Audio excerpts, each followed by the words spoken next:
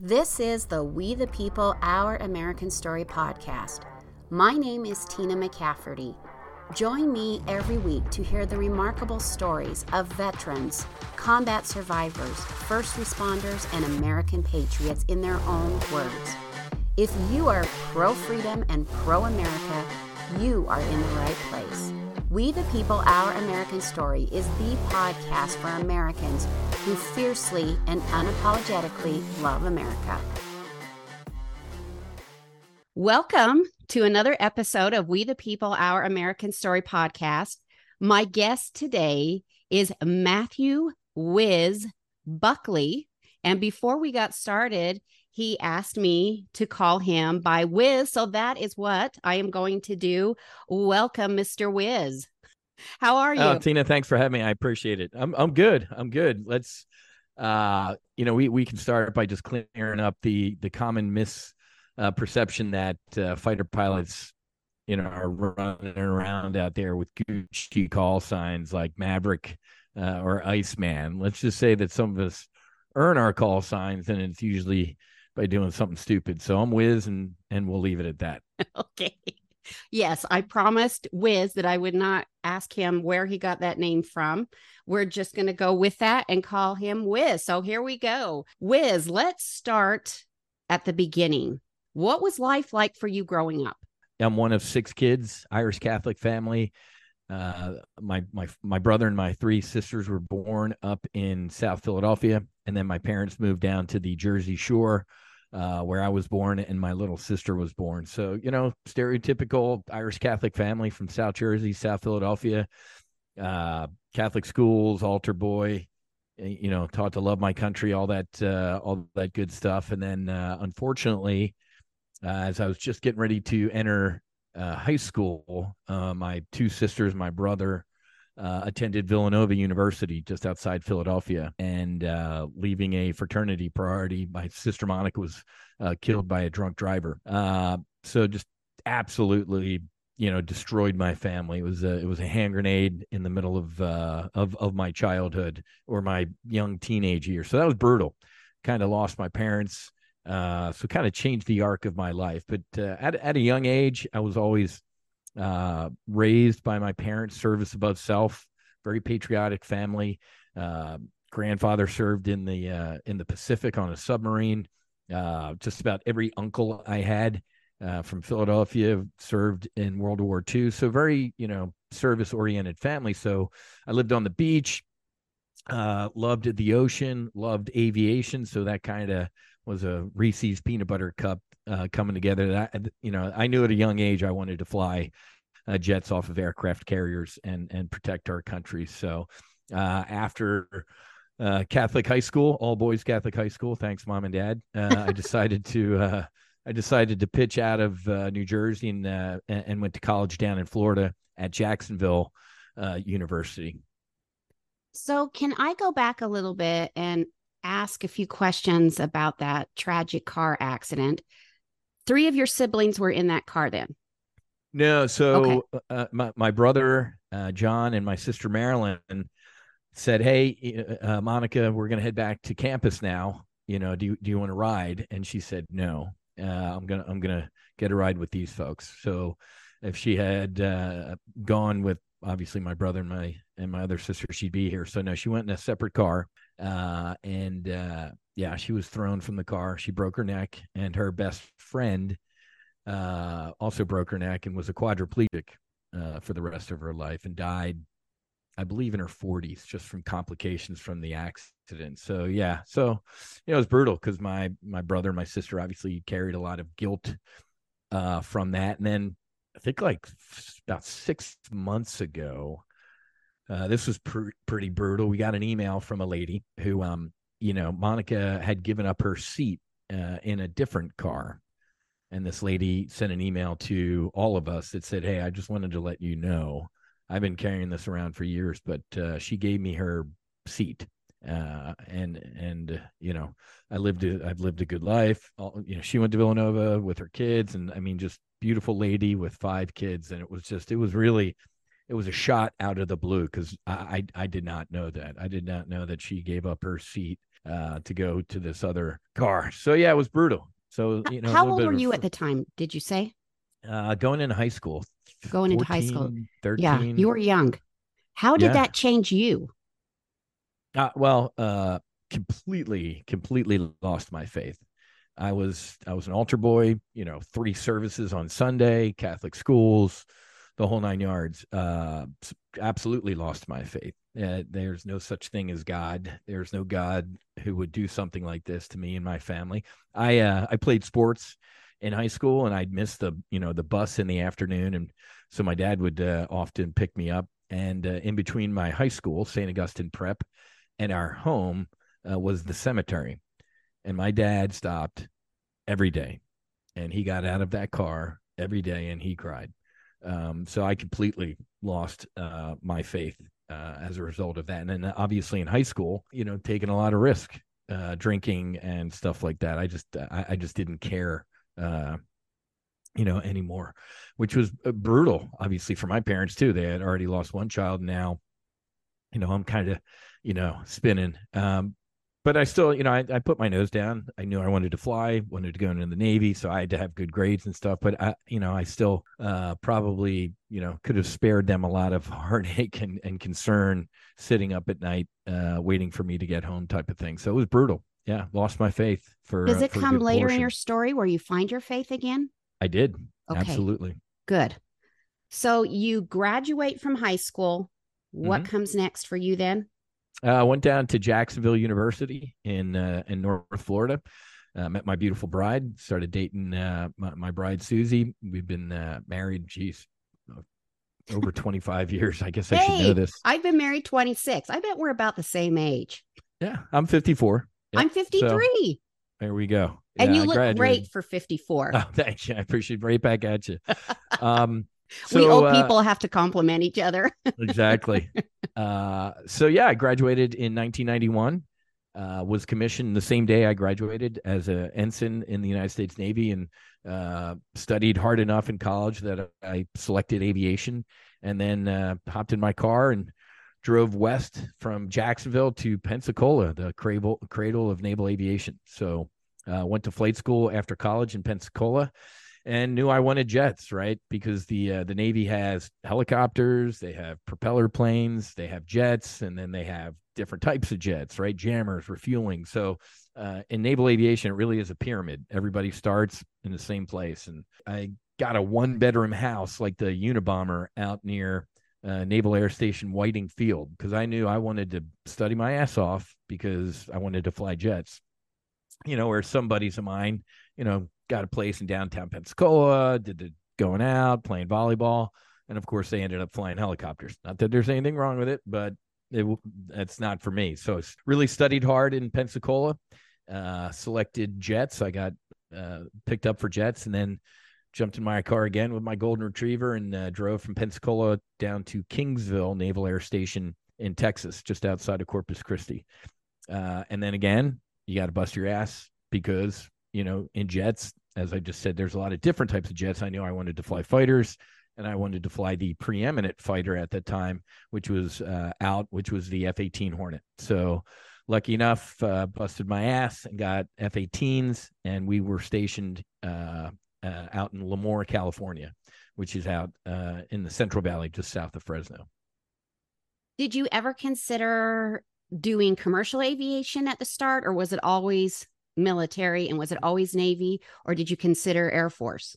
I actually got nominated to the Air Force Academy when I was in high school, but I turned it down. I did not, Air Force pilots land on nice 10,000-foot runways. And that was too easy for you? That's easy. That's a layup. Yeah, the, naval aviators land aboard ships at night in bad weather, low on fuel. When something bad happens in the world, the president doesn't go, "Where's the nearest Air Force base?" He says, "Where's the nearest aircraft carrier?" Right. 75% of this big blue marble is water. So I wanted to fly. So I turned that down.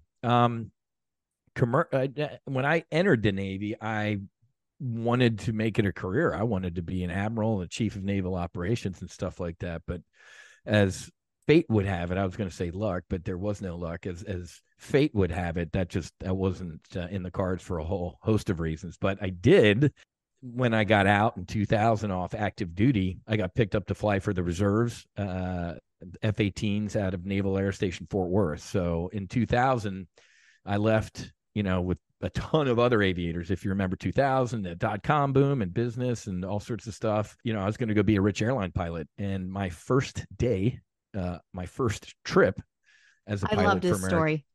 Yeah. First trip was the morning of September 11th.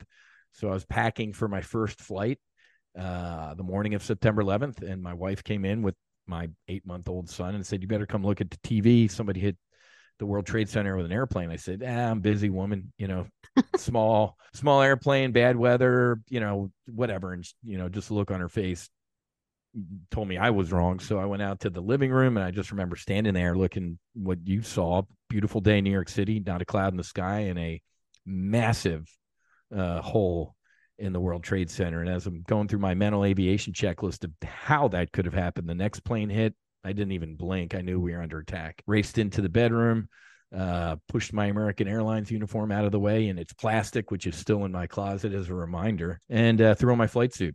Didn't even tie my boots. I just hopped in my old Porsche, 89 Porsche, and I broke the land speed record getting out to Naval Air Station Fort Worth. And they closed it just as they went to ThreatCon Delta, so a combat posture. So they closed the air station. I made it out with one of my squadron mates, Gruff, and we called downstairs and said, "Hey, Chief, get a couple jets ready."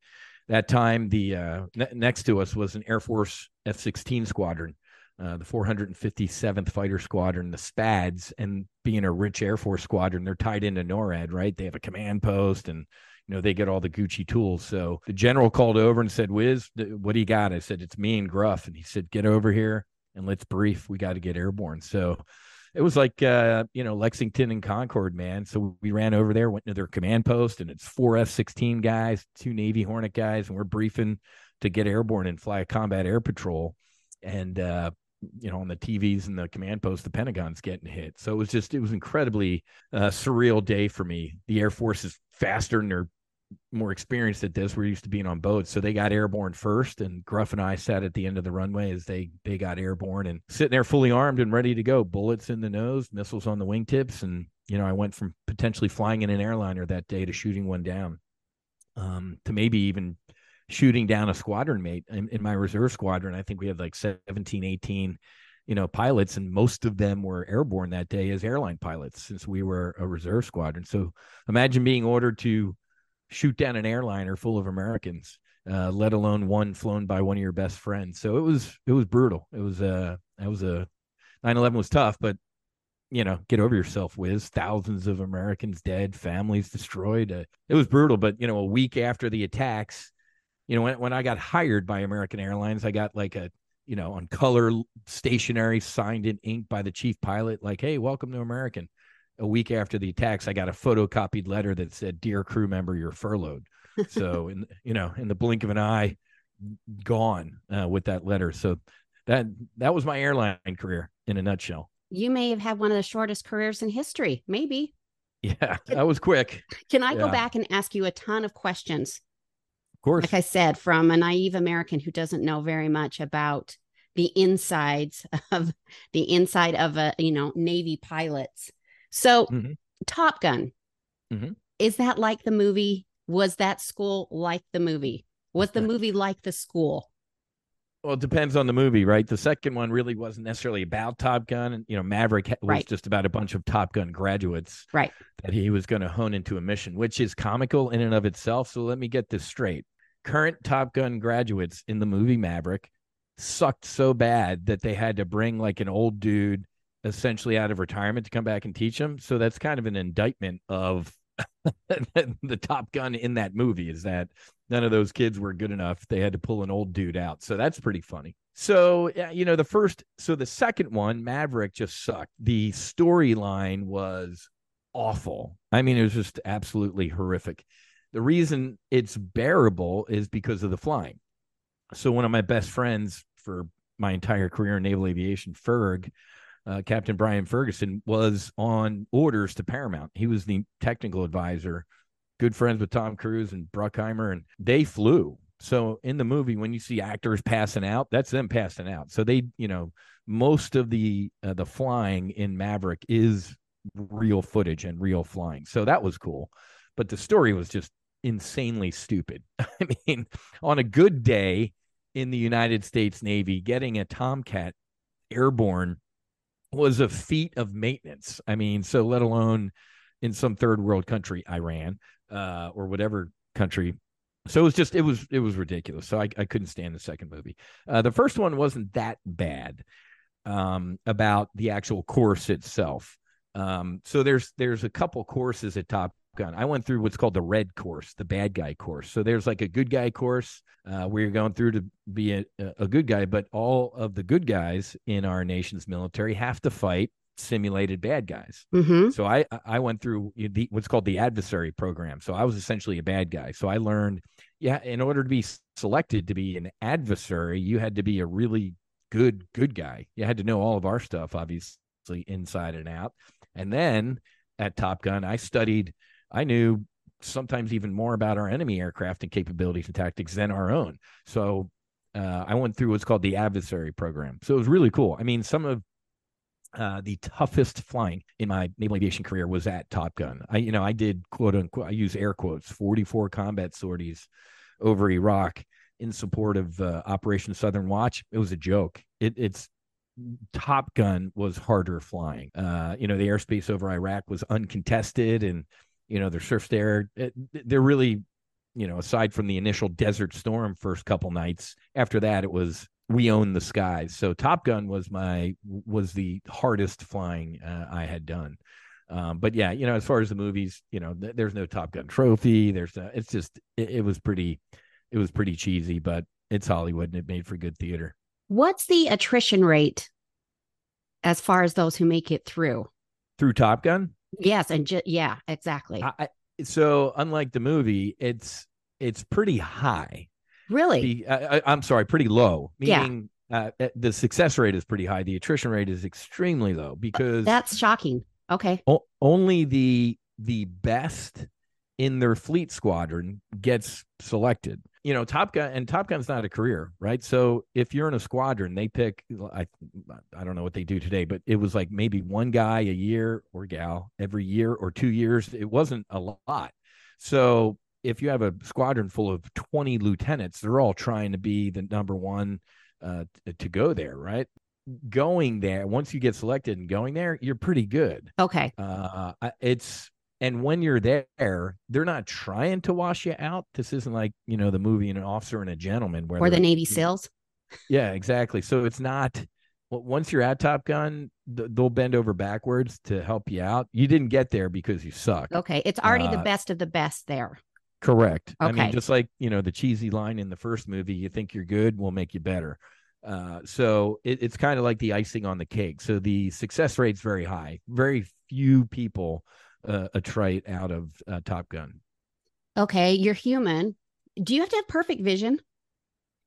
I forget the standards now. I'm not familiar with them, but I think you can get LASIK, whatever, to get up to 20/20. Okay, you can't wear corrective lenses though, right? I don't know. I don't know how the contacts or anything like that under G work. So I'm old. Back in the day, you had to have 20/20. Okay. You needed perfect vision. So I don't know what the requirements are today. I'm just, and now that we're old Whiz, do you still have 20/20? Nah, man, I got my cheaters right here. So no, I need them. I need them now. Yeah. And then also, I'm just curious, did you ever get motion sick? Did you ever pass out? Because I'm talking like I just went to Disneyland and I went on Star Tours and I was so sick it put me out for the rest of the day. And I've been on that ride a million times. And as I get older, that's funny. Like my family, the rest of the day went to Disneyland and I sat back in the room throwing up all day. No, well, I mean, if you're going to be, usually those people weed out earlier in flight training. I would imagine so. The only time I've ever in the least bit felt bad, I was an F-18 instructor pilot for 3 years. If a kid, a student's just shitty at flying the airplane in the back seat, it can get a little whatever. But then that's when I take the controls and I'm like, you like this? And I do it back to them and make them feel like crap. So smooth the airplane out. As far as passing out, if I had, I wouldn't be here right now. it's called G-lock, G loss of consciousness. Unless you were with an instructor, you black out. In the old days, you flew into the ground. Right. Now today, some of the fighter jets, I know most in the Air Force, I'm not sure about current Hornets, they have GCAS, like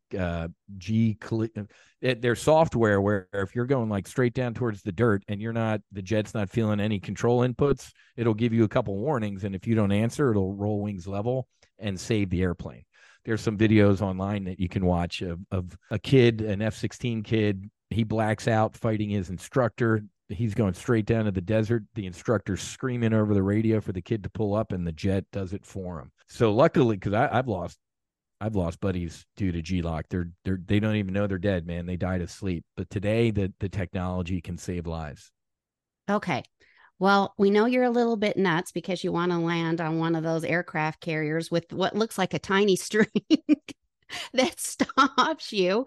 Yep. So tell me about the first time that you take off from one of those, because come on, the adrenaline has to be pumping. And the first time, like I said, that you land on that with a little string, what appears to be a little string to stop you. Yeah. What is that like? Because I see that, and I think most of us see that and think, how in the hell does that work?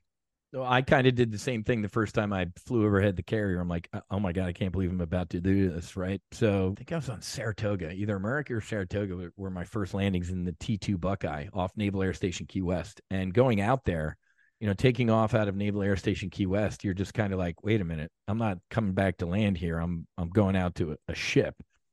And I just remember the first time flying overhead the boat, and I was like, oh my God, it's down there. That's a boat. And then now you hear your buddies, your classmates, like over the radio, and the landing signal officers yelling over the radio, power, I'm like, oh my God, this is legit. And then coming into the break, and I don't remember rolling into the groove behind the boat for the first time, because it's insanity. Because, you do it hundreds of times at the field. They paint, a little aircraft carrier on the runway, and they have the meatball, the lens system that you fly. So, but you can't replicate rolling out behind an aircraft carrier, 5,000 people on that thing. There's a big wake. And obviously, I'm old, so the boat I was landing on had like smoke coming out of the top or whatever. So it's insanity. But that's where the muscle memory is supposed to kick in. From the hundreds of times doing it at the field, you just you do. I remember getting my landings and essentially not even like remembering them. But the catapult shot was just insane. 0 to 150 miles an hour in a second and a half. It feels like you're still sitting there as the jets, you're catching up to the airplane. So it's a pretty violent catapult shot. It's a rocket.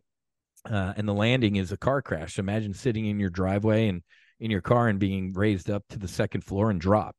That's about the same force that you feel. So it's a workout. So the adrenaline's pumping, everything's pumping. You got to be on your game, because if not, bad things can happen. I have to say that although, in your opinion, Top Gun is the movie, we have to say that the opening scene, the opening song there, that's pretty, like, when I watch that, I feel so patriotic and like, oh yeah. Oh yeah. And yeah. I have to ask, you have to be honest here, Whiz. Do you feel like a badass when you're up there flying? Yeah. Not necessarily. No, because I see that. We just had what was it? The anniversary of air refueling. Oh yeah. And like, I did not realize it was going to be right over our house. I swear it was like 20 feet in the air. It was so low. And I just heard this enormous thunder, and all the neighbors are running out. And that thing flew. I live in a cul-de-sac, and that thing flew right over the cul-de-sac. And I thought, they have to feel like a bunch of badasses up there. How can you not? Well, you're usually, most of the time you're in the mission, right? You're not you're not necessarily thinking about how cool you are or anything like that.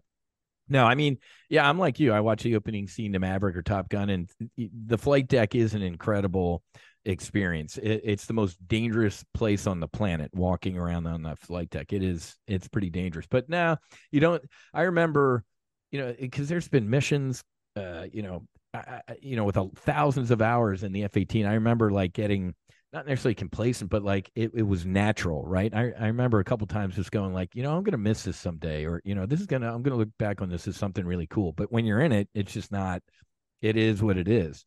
And then, flying back on my last F-18 flight, before I, got out of the Navy, man, I almost crashed because I was crying, right? When I rolled in to land at Naval Air Station Fort Worth for the last time. It was a very emotional experience. But when you're in it, when it's going on, you're just kind of focused on the mission. Unless you're doing something like an air show.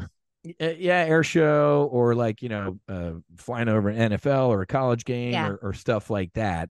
But have you been able to do that? Because that is just for the crowd. You have to know that is just such an amazing experience. And I don't know what is it about those jets flying overhead, do you think, that just evokes such patriotism?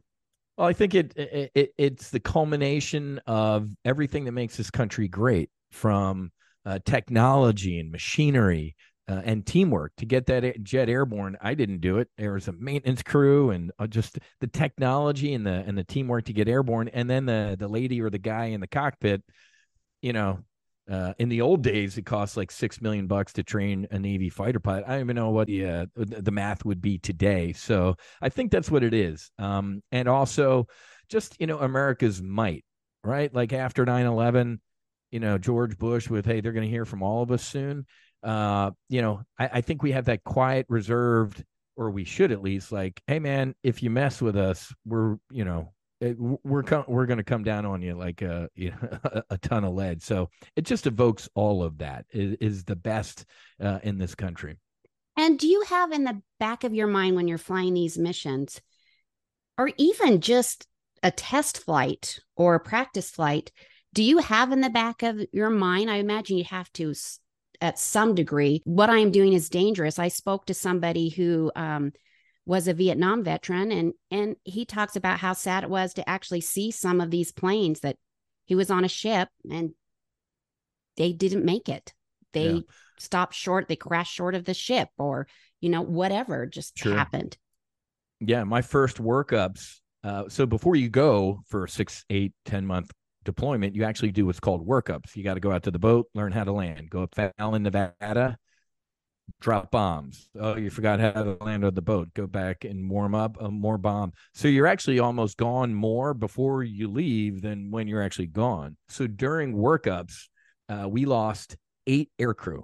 Wow. Before we even started heading west towards the Persian Gulf, we lost 8 aircrew, including the first female fighter pilot who crashed behind the Abraham Lincoln.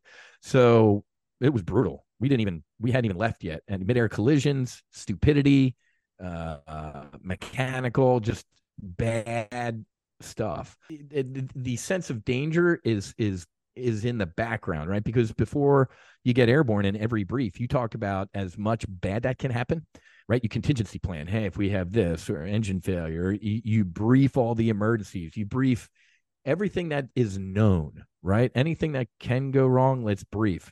But there's always the unknown unknowns that can pop up. So you never get complacent, as in like, oh man, nothing bad is going to happen, or this is easy, or anything like that, because that's the day you get killed.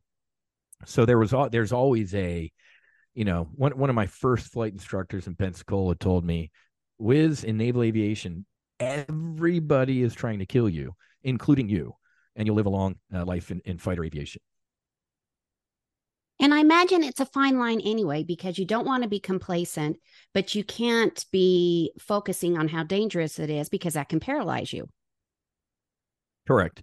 No, it is. It is a fine line. It's inherently dangerous, but you also know that, hey, I'm qualified. I know the airplane. I know, and from other, when the F-18 rolled off the assembly line in the mid '80s in St. Louis, the emergency procedure section was a couple pages, right? It was the engineers like, well, these are the things that can go wrong.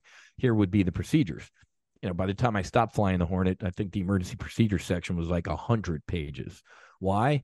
We say it's written in blood. Somebody did this wrong. Let's write that down so you don't do it again. So it's inherently dangerous, but you can't think like that the entire time, or you're not going to be effective in your mission. There is risk involved, first of all, in anything, but obviously flying jets off the pointy end of a ship over bad guy country is even more dangerous.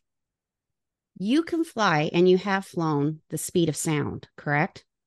Oh, yeah. I've flown a lot faster than the speed of sound, but yeah. In my mind, I can't wrap my head around that, about how you keep control of an aircraft that's flying faster than the speed of sound. Well, thankfully it's not like, the right stuff with, Chuck Yeager with the airplane vibrating Right. and coming apart, Yeah. going the speed of sound today. If you're high in the air, you really don't have a sense of speed. It's just a number on a display. Down at sea level or boogieing over land, you'd get a sense of speed, but still in the cockpit, all you hear is a hum, right? The electronics, the air conditioning, it's not loud, and there's no, when you break the speed of sound, there's no, you don't hear a boom. Now No. everybody on the ground's going to hear a boom, but in the jet, it's business as usual. But like I said, up at altitude, you don't have a sense of speed. But down, when I've gone fast above the water, stuff like that, you can tell you're moving. Well, when you're flying above the water, what can you see when you're flying that fast? I would Well, just I mean, imagine, no, like, I mean, if there's clouds around and stuff, it's obviously coming by. But if it's clear, it's just you're just moving. what is the fastest you have flown? 1,300 miles an hour, I think, 13 or 1,400 miles. Mach 1.7 was the fastest I've flown, going straight down at the Pacific Ocean from about 60,000 feet. That was the fastest I've been. that was hauling. That's the day I almost died. There's been a couple times, but that was the big one. I almost killed myself. When I speak to military people such as yourself, especially the things that you do, I think what makes you men and women so different, and if I say this to you now, you still won't get it, is that most of us, the majority of us, there's no way that we would do that. There's no way. And so you don't understand that that makes you special, and you'd never admit it. I've never had anybody admit it. But most of us would, Nah. there's no way most of us would do that. I'm sorry, Wiz. There's got to be a screw or two loose in there to do Well, my that. my parents said that since day one of my childhood. I mean, I think they told me a story of me riding my tricycle on the roof type of thing. So there might be a little bit of a screw loose. You're right, but yeah, we don't, because right. I was a political science major in college. I think I was a poor kid from South Jersey, South Philadelphia. I don't see anything quote special about me necessarily. A lot of training though, right? I Yeah. mean, in books and this and discipline. So in the Apollo program or whatever, they were teaching monkeys to fly space capsules. So at the end of the day, and now we have AI taking over and stuff like that. So I get it, when you put the human element in it, but you're not just one day sitting here like, hey, I want to fly, F-18 Hornets, and a week later you're doing that. It's a long process, and you really got to be committed to it. So That takes a lot of courage, though. It does. It takes a lot of courage. So, when you do aerobatics, that's the building block of dogfighting, because when you're in a dogfight, you're incorporating everything you learn. So we take, in training, it's a building block approach, right? So, you learn aerobatics in the airplane, and then you apply that to dogfighting another jet. Like, do they put you in a Oh, spin? yeah. Oh, God, yeah. I think, well, you asked earlier about, I almost got sick one time when we had to do spin training. Oh, that I would be vomiting and passing out. I don't know. It would not be pretty in that cockpit. It was brutal. Just very violent spins. But that's the old days, because the F-18 that I flew had a spin recovery mode. So first of all, it was very spin resistant, right? You had to want to get into a spin, but the spin recovery procedures were controls release, feet off rudders, check your speed brake in. So essentially, let go of everything, dude. I got it. And if that wasn't working, there was a switch over here, SRS, spin recovery switch. You just click that switch, and the jet figured it out and pulled you out of the spin. So old days, when I first started flying in naval aviation, yeah, you did spin training and had to figure out how to get out of it manually. But today's jets, you just they're very spin resistant. And then if you do get into one, you just put everything back where you found it, and the jet will figure it out. I hope you don't mind me asking you these questions, because No, I sure. know, as someone who would never do this, I'm just curious about how all this works. And I think a lot of us are, Sure. from, like I said, the passing out to landing on that, having that little Mm-hmm. string catching on the Yeah. ship. It's Well, all, it's a cable, right? So but it looks like a little string. yeah. Well, up close, I mean, Yeah, of it's a course. pretty thick cable that can do some damage if those things break. But and I think they might be, I forget the numbers. They might be certified for like 300 landings, but after 100, they get rid of them just so there's no, margin for error. So Yeah. yeah. Well, let's talk about your experience before September 11th then as a pilot. What was it that you were doing? Any deployments, any time overseas? What were you up to? Yeah, I deployed twice to the Persian Gulf. The first cruise was on the USS Abraham Lincoln, and we flew support of Operation Southern Watch, so enforcing the no-fly zone over southern Iraq. And then my second deployment was on the in the middle we had was what was called a rim pack. So we went out into the Pacific, and you kind of did the Pacific Rim, right? We off Hawaii, and then you do these big war at sea, battle groups versus battle groups with Singapore Navy and Chile and like all of our allies. So that was like a 2 month rim pack in the middle. Maybe was it 3? I forget. It was like 2 to 3 months in the middle, and then another deployment to the Persian Gulf on the USS Kitty Hawk. Again, Operation Southern Watch, no fly zone mission. So yeah, two and a half deployments is kind of what I did. But the majority of your combat sorties came as a reservist, right? No. After 9 Those were 11? all No? on. No, Okay. my reserve squadron was mobilized for Operation Iraqi Freedom, but in our reserve squadron we had like 20 reserve guys. Okay. So we got mobilized for combat. The aircraft carriers are used to having F-18 squadrons with like 15 pilots or 16. So they left like 4 or 5 of us back at home, and they were going to rotate us in because a couple guys, their wives were pregnant and all sorts of stuff like that. So I had my sea bag packed. I'm like, I couldn't wait to get into it. Skipper called up and said, dude, we're on our way home. It's over with. Oh, So okay. the Roosevelt came back early. Longer story is it wasn't over with, as we learned with the insurgency and stuff like that. But initially, the initial beginning of Iraqi freedom was pretty successful. So my reserve squadron ended up coming home. So you didn't fly at all after 9/11 besides or did you? No, yeah.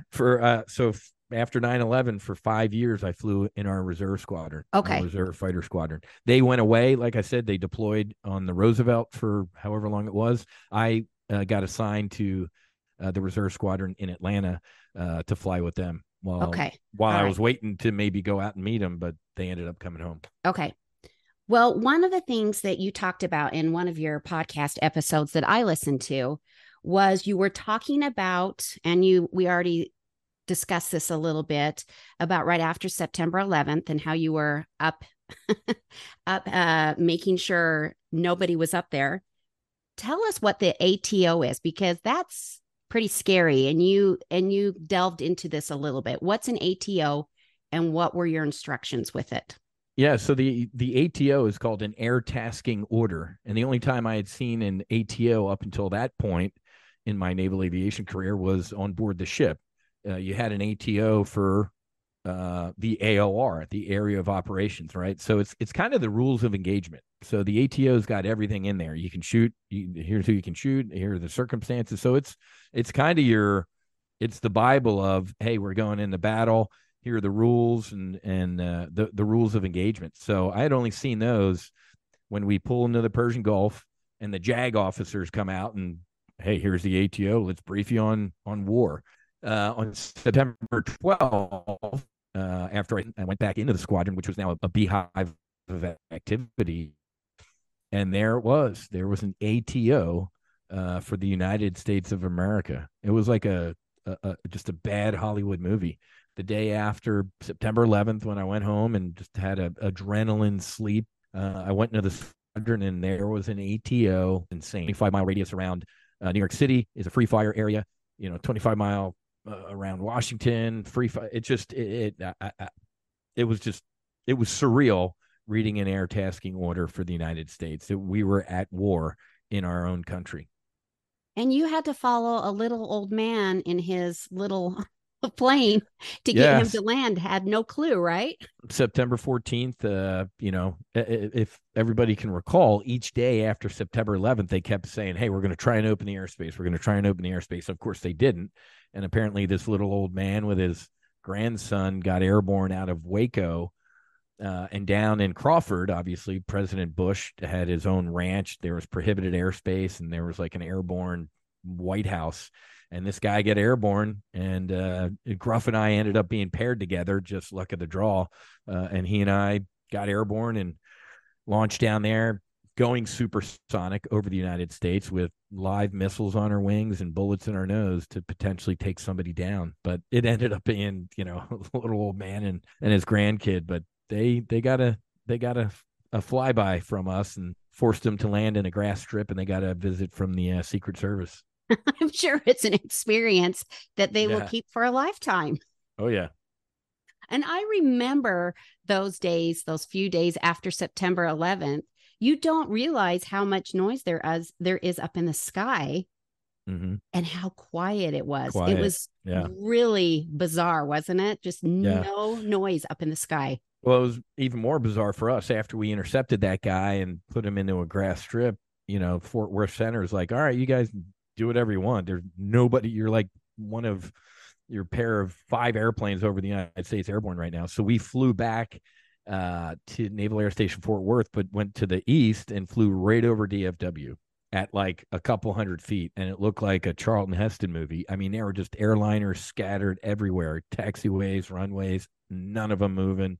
You can't fly over DFW in the middle of the day at a couple hundred feet. And we just, it was very surreal. What does it feel like when you're in the jet and you're releasing a missile? It's like a big bottle rocket. So when you shoot an air-to-air missile, it's just a loud whoosh. It literally sounds like a bottle rocket, but amplified. So it's a loud whoosh, and the jet will move a little bit. And then when you're dropping a bomb, it's just a loud thump, and the jet will roll a little bit, a big clunk. What is that like watching it hit a target? So It just destroyed something. You've just, yeah. Well, obviously it depends on what it is, right? Right. So air-to-air missile, I've shot a couple of those. One a heat seeker at a flare, but the coolest one was a Sparrow missile at a drone. So that thing went, 20 miles, and I could see it, just a little puff, like boom, shot that thing down. And then obviously dropping bombs and seeing tanks explode and stuff like that. Your number one thought is, first of all, did I hit it? Or, number one thought should be success. That's what I wanted to do, right? I wanted to shoot that thing down, or I wanted to blow up whatever I just dropped a bomb on. So it's hopefully good, right? So you put anything else out of your mind at that moment, because if that's what your intended target was and you did it, you're like, boom, good. Plus, it also depends on the environment. If you are in combat and there's a lot of bad folks around, you're worried about getting shot now, right? So you're trying to egress. If that's the last thing you were doing, you're trying to get home safe. So there's a lot going on. Obviously, the motto at Top Gun is you train like you fight, and you fight like you train. So up at Top Gun, it's pretty sporty. You're dropping bombs. You're getting lit up by actual enemy radar that we acquire through various purposes. So you're actually seeing what you'd be seeing over Syria, Afghanistan, Iraq, or whatever North Korea bad guy country. And you're getting attacked by bad guys like me as you come off target. So it just depends on what you're targeting. But there really isn't much time for reflection. You got to get home. What is the longest distance you can fire to from a jet? That's classified. Oh, It depends come on the on, missile. Wiz. I won't tell anyone. No, well, Okay, I'm not. what's the longest that you've fired? Can you answer that? Well, yeah, I mean the heat-seeking missile was WVR, within visual range, so Okay. that was a mile. That thing came off and boom. But I think my Sparrow shot was about 20 miles, which is kind of public knowledge. You can probably Google and see what the max range is. But there are there are missiles that you can haul some pretty good ranges, especially if you loft them, right? So if you kind of throw them all the way up into the ionosphere, there's no little air up there, little resistance, so those things can move. So Technology is amazing. It is yeah. absolutely Well, I amazing. mean, today, with F-35s and fifth generation, sixth generation fighters coming online, if you see your enemy, it's something horrifically has gone bad. So we still kind of teach dogfighting, but if you're in a dogfight in today's environment, it's everything failed. I mean, in today's environment, based on our sensors and intelligence, satellites, and all sorts of stuff, we know when an enemy pilot's leaving his home. When he gets into his car, type of thing. So we know Have when they're you taking off. have you been in a dogfight? Oh yeah, I mean, we dogfight all the time for training, but not But the like the in a real last. dogfight? No, the last real Okay. dogfights were Vietnam. Okay. All right. Well, that's what I thought, but scary. Anyway. Yeah. All right. Let's switch a little bit. Did you lose friends during Uh, combat? During combat, zero. Absolutely not. I know of folks that were lost in combat, but in my 15 years of fighter aviation, the 16 people that I lost were not in combat. They were all It was the war at mishaps. home. Yeah. Well, the war at home with the suicides. I've Right. lost three F-18 brothers to suicide, including groomsmen at my wedding. His picture's sitting right over there. Yep. What monsters did you bring home? Did you experience or do you experience PTS? Not anymore. Completely healed. So I had a lot of childhood trauma, obviously, that we've talked about. I took that in the military, and then losing 16 folks piled some more trauma on. And then, and the suicides, but also the physical trauma. I was a landing signal officer. I stood on the back of the ship when I wasn't flying, just with little foamies in my ears, and I'd help my fellow aviators get safely aboard the ship. I have horrific tinnitus. For the rest of my life, I have a loud pitch in my ears that at times is maddening. Um, Landing aboard the ship, that hundreds of times, it was a car crash. The catapult shots, pulling G's, pulling all these G's is not good for your mind. Plus, there's just a culture of alcohol and drinking. And then when you separate from the military, you leave a fighter squadron, in my case, where you trusted the pilots in that squadron with your life, or they weren't there. And I, transitioned to a civilian job on Wall Street, which you couldn't trust somebody to hold your coat. I mean, these people would push their own mother in front of a bus to make $1. So it was a very tough transition, going from, esprit de corps and having a mission and being united for purpose to making money, in a Wall Street firm, which just did not resonate with me. You found your healing in a couple of different ways. And Mm-hmm. you mentioned about, I think, a weekend over the southern border that really changed your life. Yeah, May of 2021, myself, Marcus Luttrell, the lone survivor, Jared Taylor, one of the founders of Black Rifle Coffee, who was a JTAC, another Navy SEAL veteran, and also an NFL player, 4-year All-American, and then an 8-year in the NFL. He suffering from horrific CTE. I went down to the mission within in Mexico, and we did ibogaine and 5-MeO DMT. We did psychedelic assisted therapy, and you hear about that more and more. In fact, Sean Ryan speaks about it all the time now. It's here, and we are saving and changing lives with it. I got 30-40 years of therapy in a weekend. Trauma completely gone. I was a drinker, wasn't a good drinker, couldn't even look at alcohol when I got home. I was able to experience my sister again, my father who had passed away. Everything was healed, and I could not have been. I've never been a better husband, father, or human being. This is where I found my faith again. I experienced, whatever word you want to use. I choose to use the word God. I experienced God again. You can call it source, truth, creator, divine, whatever word you want to use. Psychedelics connect you back to who you truly are. It just knocked 52 years of rust and ego and shame and depression and alcohol and drugs. It just completely dissolved it and showed me who I truly am underneath. So I got back and started the No Fallen Heroes Foundation, a 501c3, waiting for our IRS approval to provide healing grants to vets, first responders, and their family members to get access to these life-saving and changing medicines. How often do you take those? One and done. Most veterans Really? are, oh God, yeah. It's a one and done. First of all, it's not recreational. I didn't move for 12, 14 hours. You have to be under supervision by someone, don't you? Oh, the Mission Within is a half spiritual place, but half clinical. You do blood work before you go down, EKG. You're hooked up to an EKG through the entire journey. There's a couple nurses there. There's a cardiac doctor there. It's half spiritual, half medical. But to be honest with you, these medicines have been used for thousands and thousands of years without EKGs and doctors and stuff like that. So we in the West, we're overly cautious, which is fine. There's nothing wrong with that. But well, this is the thing, though. How many veterans are addicted to Oxycontin and all that? It's destroying their lives. And so with these psychedelic drugs, is it just opening up your brain pathways that have closed? It rewires neural pathways. I've seen quick.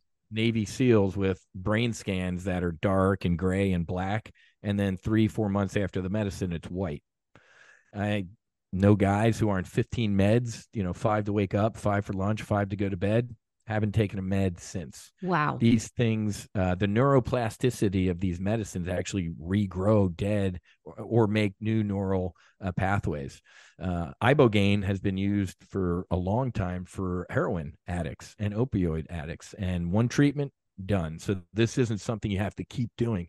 So this is a big threat, obviously, to big pharma. I mean, the VA is just a pill factory for a lot of veterans, and these medicines potentially are the cure. They were for me and for the grant recipients that we provide healing grants to as well. So can people go to your website now to find more information? You bet. Go to nofallenheroes.com. And you can find out more information. We send veterans to a couple places. One's called the Mission Within, just south of San Diego, which is ridiculous. So it's a felony here, but an hour south, you can fix yourself.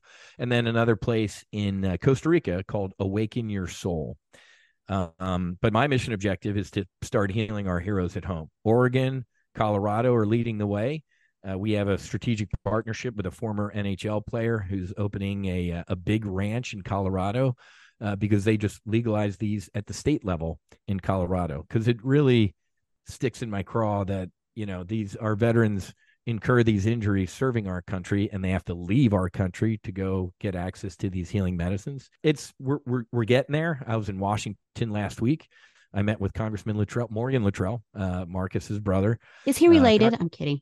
Yeah, exactly. It's creepy because they look alike. They sound alike. It was, Dan Crenshaw, Congressman Ryan Zinke. So 3 Navy SEALs in Congress are taking this and running with it. But, the past couple years, this has made it into the NDAA, the National Defense Authorization Act.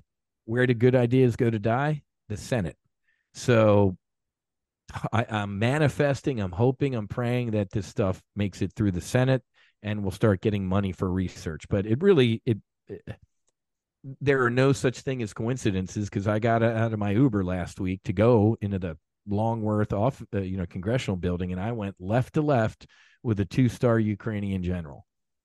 That guy left, I guarantee you, with money or promises for even more money, and I left with, "Hey, Whiz, we're trying, and maybe we'll get some hearings next year." It was very frustrating to me. We're not even taking care of our heroes at home while we're sending money overseas to turn more people into hair, teeth, and eyeballs. Did you see the conversation that Tucker Carlson had with Mike Pence? I saw that. Jeez, not my concern, right? How does that not make every American's blood boil? Yeah. That's what I want to know. You're all about mind, body, and spirit. You're an active participant in yoga and meditation. What has that done for you? You bet. Well, that was the pathway to the medicine, right? So years ago, just a couple dark nights of the soul, a friend's like, "Hey, man, you need to go walk down the street and try some hot yoga." I'm like, I'd kick my own ass if I saw me doing hot yoga. That was a great initial first step on my healing journey, and that led to breath work, right? Because yoga is kind of a moving meditation, movement with breath. So I found mindfulness, I found meditation, which just was perfect. And then the icing on the cake was the medicine work. Having done yoga and breath work, I was perfectly prepared for my medicine journey. So yeah, it's kind of a holistic thing. To be honest, these medicines aren't for everybody. You can do yoga, you can do breath work, you can climb to the top of a mountain, you can walk on the beach. There are so many different ways to heal. But for folks like me, kind of some radical experiences in the military and in life, maybe some radical healing. So these Well, I medicines are think pretty your cool. message is that conventional medicine has not really been kind to a lot of veterans because it's made it worse. And there are different ways that you can help yourself mentally and spiritually and Correct. financially. Because, Correct. Wiz, you also want to help veterans financially. And I know that you've done that through a book and you've written several books. So, can you share with us a little bit about that?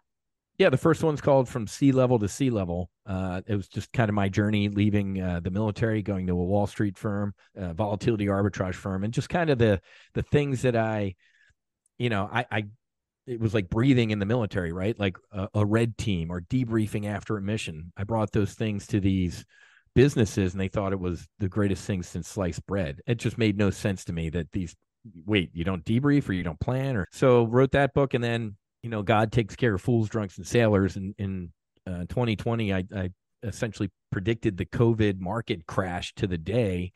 And we made millionaires at Top Gun Options, which is my training firm. Little old ladies in tennis shoes, literally into millionaires as that imploded. So after making a ton of money in the COVID crash, that's when I did the medicine and then started the foundation. And, we're putting down the ladder to save and change the lives of vets. Healing should be free. It is free technically, but I know a lot of veterans don't have $5,000 to go to the Mission Within or to Costa Rica.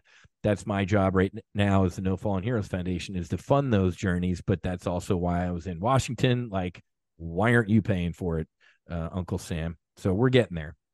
We need to switch things up where Congress should have the health benefits of the veterans and veterans should have the health benefits of Congress. It's I've always sickening. said that. Yeah, if we would fix the VA in 24 hours, if the president, vice president, SecDef, Congress, Senate, all of those people had to get their health care from the VA. But apparently they're better than veterans. What message do you want to give to veterans or really anybody else who is really struggling mentally, physically, spiritually? Healing is possible. There is a way out. When I get these texts and when I go on these retreats and people look at me and say, Wiz, I don't want to kill myself anymore. Or I get a text like, oh my God, I just got done. So it is possible to heal. I've been there. I've been laying on the floor of a bathroom and all that type of stuff. Healing is possible. There is a way, I guarantee you. Because all these medications that the VA throw down people's throat, it's masking the root cause, right? It's just numbing everything, and you just kind of go through life as a ghost. These sacred medicines get rid of that veil and allow you to see who you truly are. So I guarantee you, healing is possible. I've had a bunch of folks, parents, Gold Star spouses say, if my son or daughter or husband or wife had known about this, they would be here today. I have a ton of those, and those people are helping to pitch into the fight as well. Because when I hear that, like, hey, I guarantee you, Frankie, a Marine, the son of a good friend of mine who took his own life, she's like, Wiz, I guarantee you, if Frankie had known about this, he'd be here today. So I'm going to do everything I can to help. So healing is possible. I guarantee you. You mentioned your website. Is there anywhere else that you want to mention that we can find you on social media or online? Yeah, nofallenheroes.com, obviously. And then you can follow No Fallen Heroes on Instagram. And then my personal Instagram is official_Wiz Buckley. My last question is always for everyone. What does America mean to you? America means hope to me. Every time in my life. And I love telling people, using this analogy with people.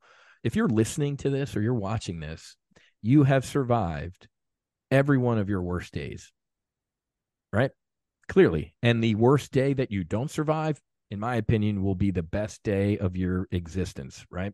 So hope. There is so much hope in this country, and there's so much opportunity. You just have to get up and do it, right? When in doubt, move, do something, right? That's what, in the military, whenever I hang out with the ground guys and they're like, dude, you do not stay still. You got to move, man. So keep moving. But America is hope to me, even though things look pretty dark, whether it's politically or war and all sorts of stuff going on around the world. We still are, I'm a kid of the 80s. We still are that shining house on the hill, even though it's a pretty bad neighborhood, man. We got the best house, and let's keep it that way. Whiz, thank you so much for sharing your American story. It has been an absolute pleasure. You bet, Tina. Thank you. God bless. And I appreciate you having me. Thank you for listening to this episode of Another Fellow Patriot. Be sure to check the show notes for links to this week's guest. For more connection to the podcast, visit www.wethepeopleouramericanstory.com. And finally, be a voice, a strong voice, a voice for freedom. As Benjamin Franklin so eloquently stated, where liberty dwells, there is my country.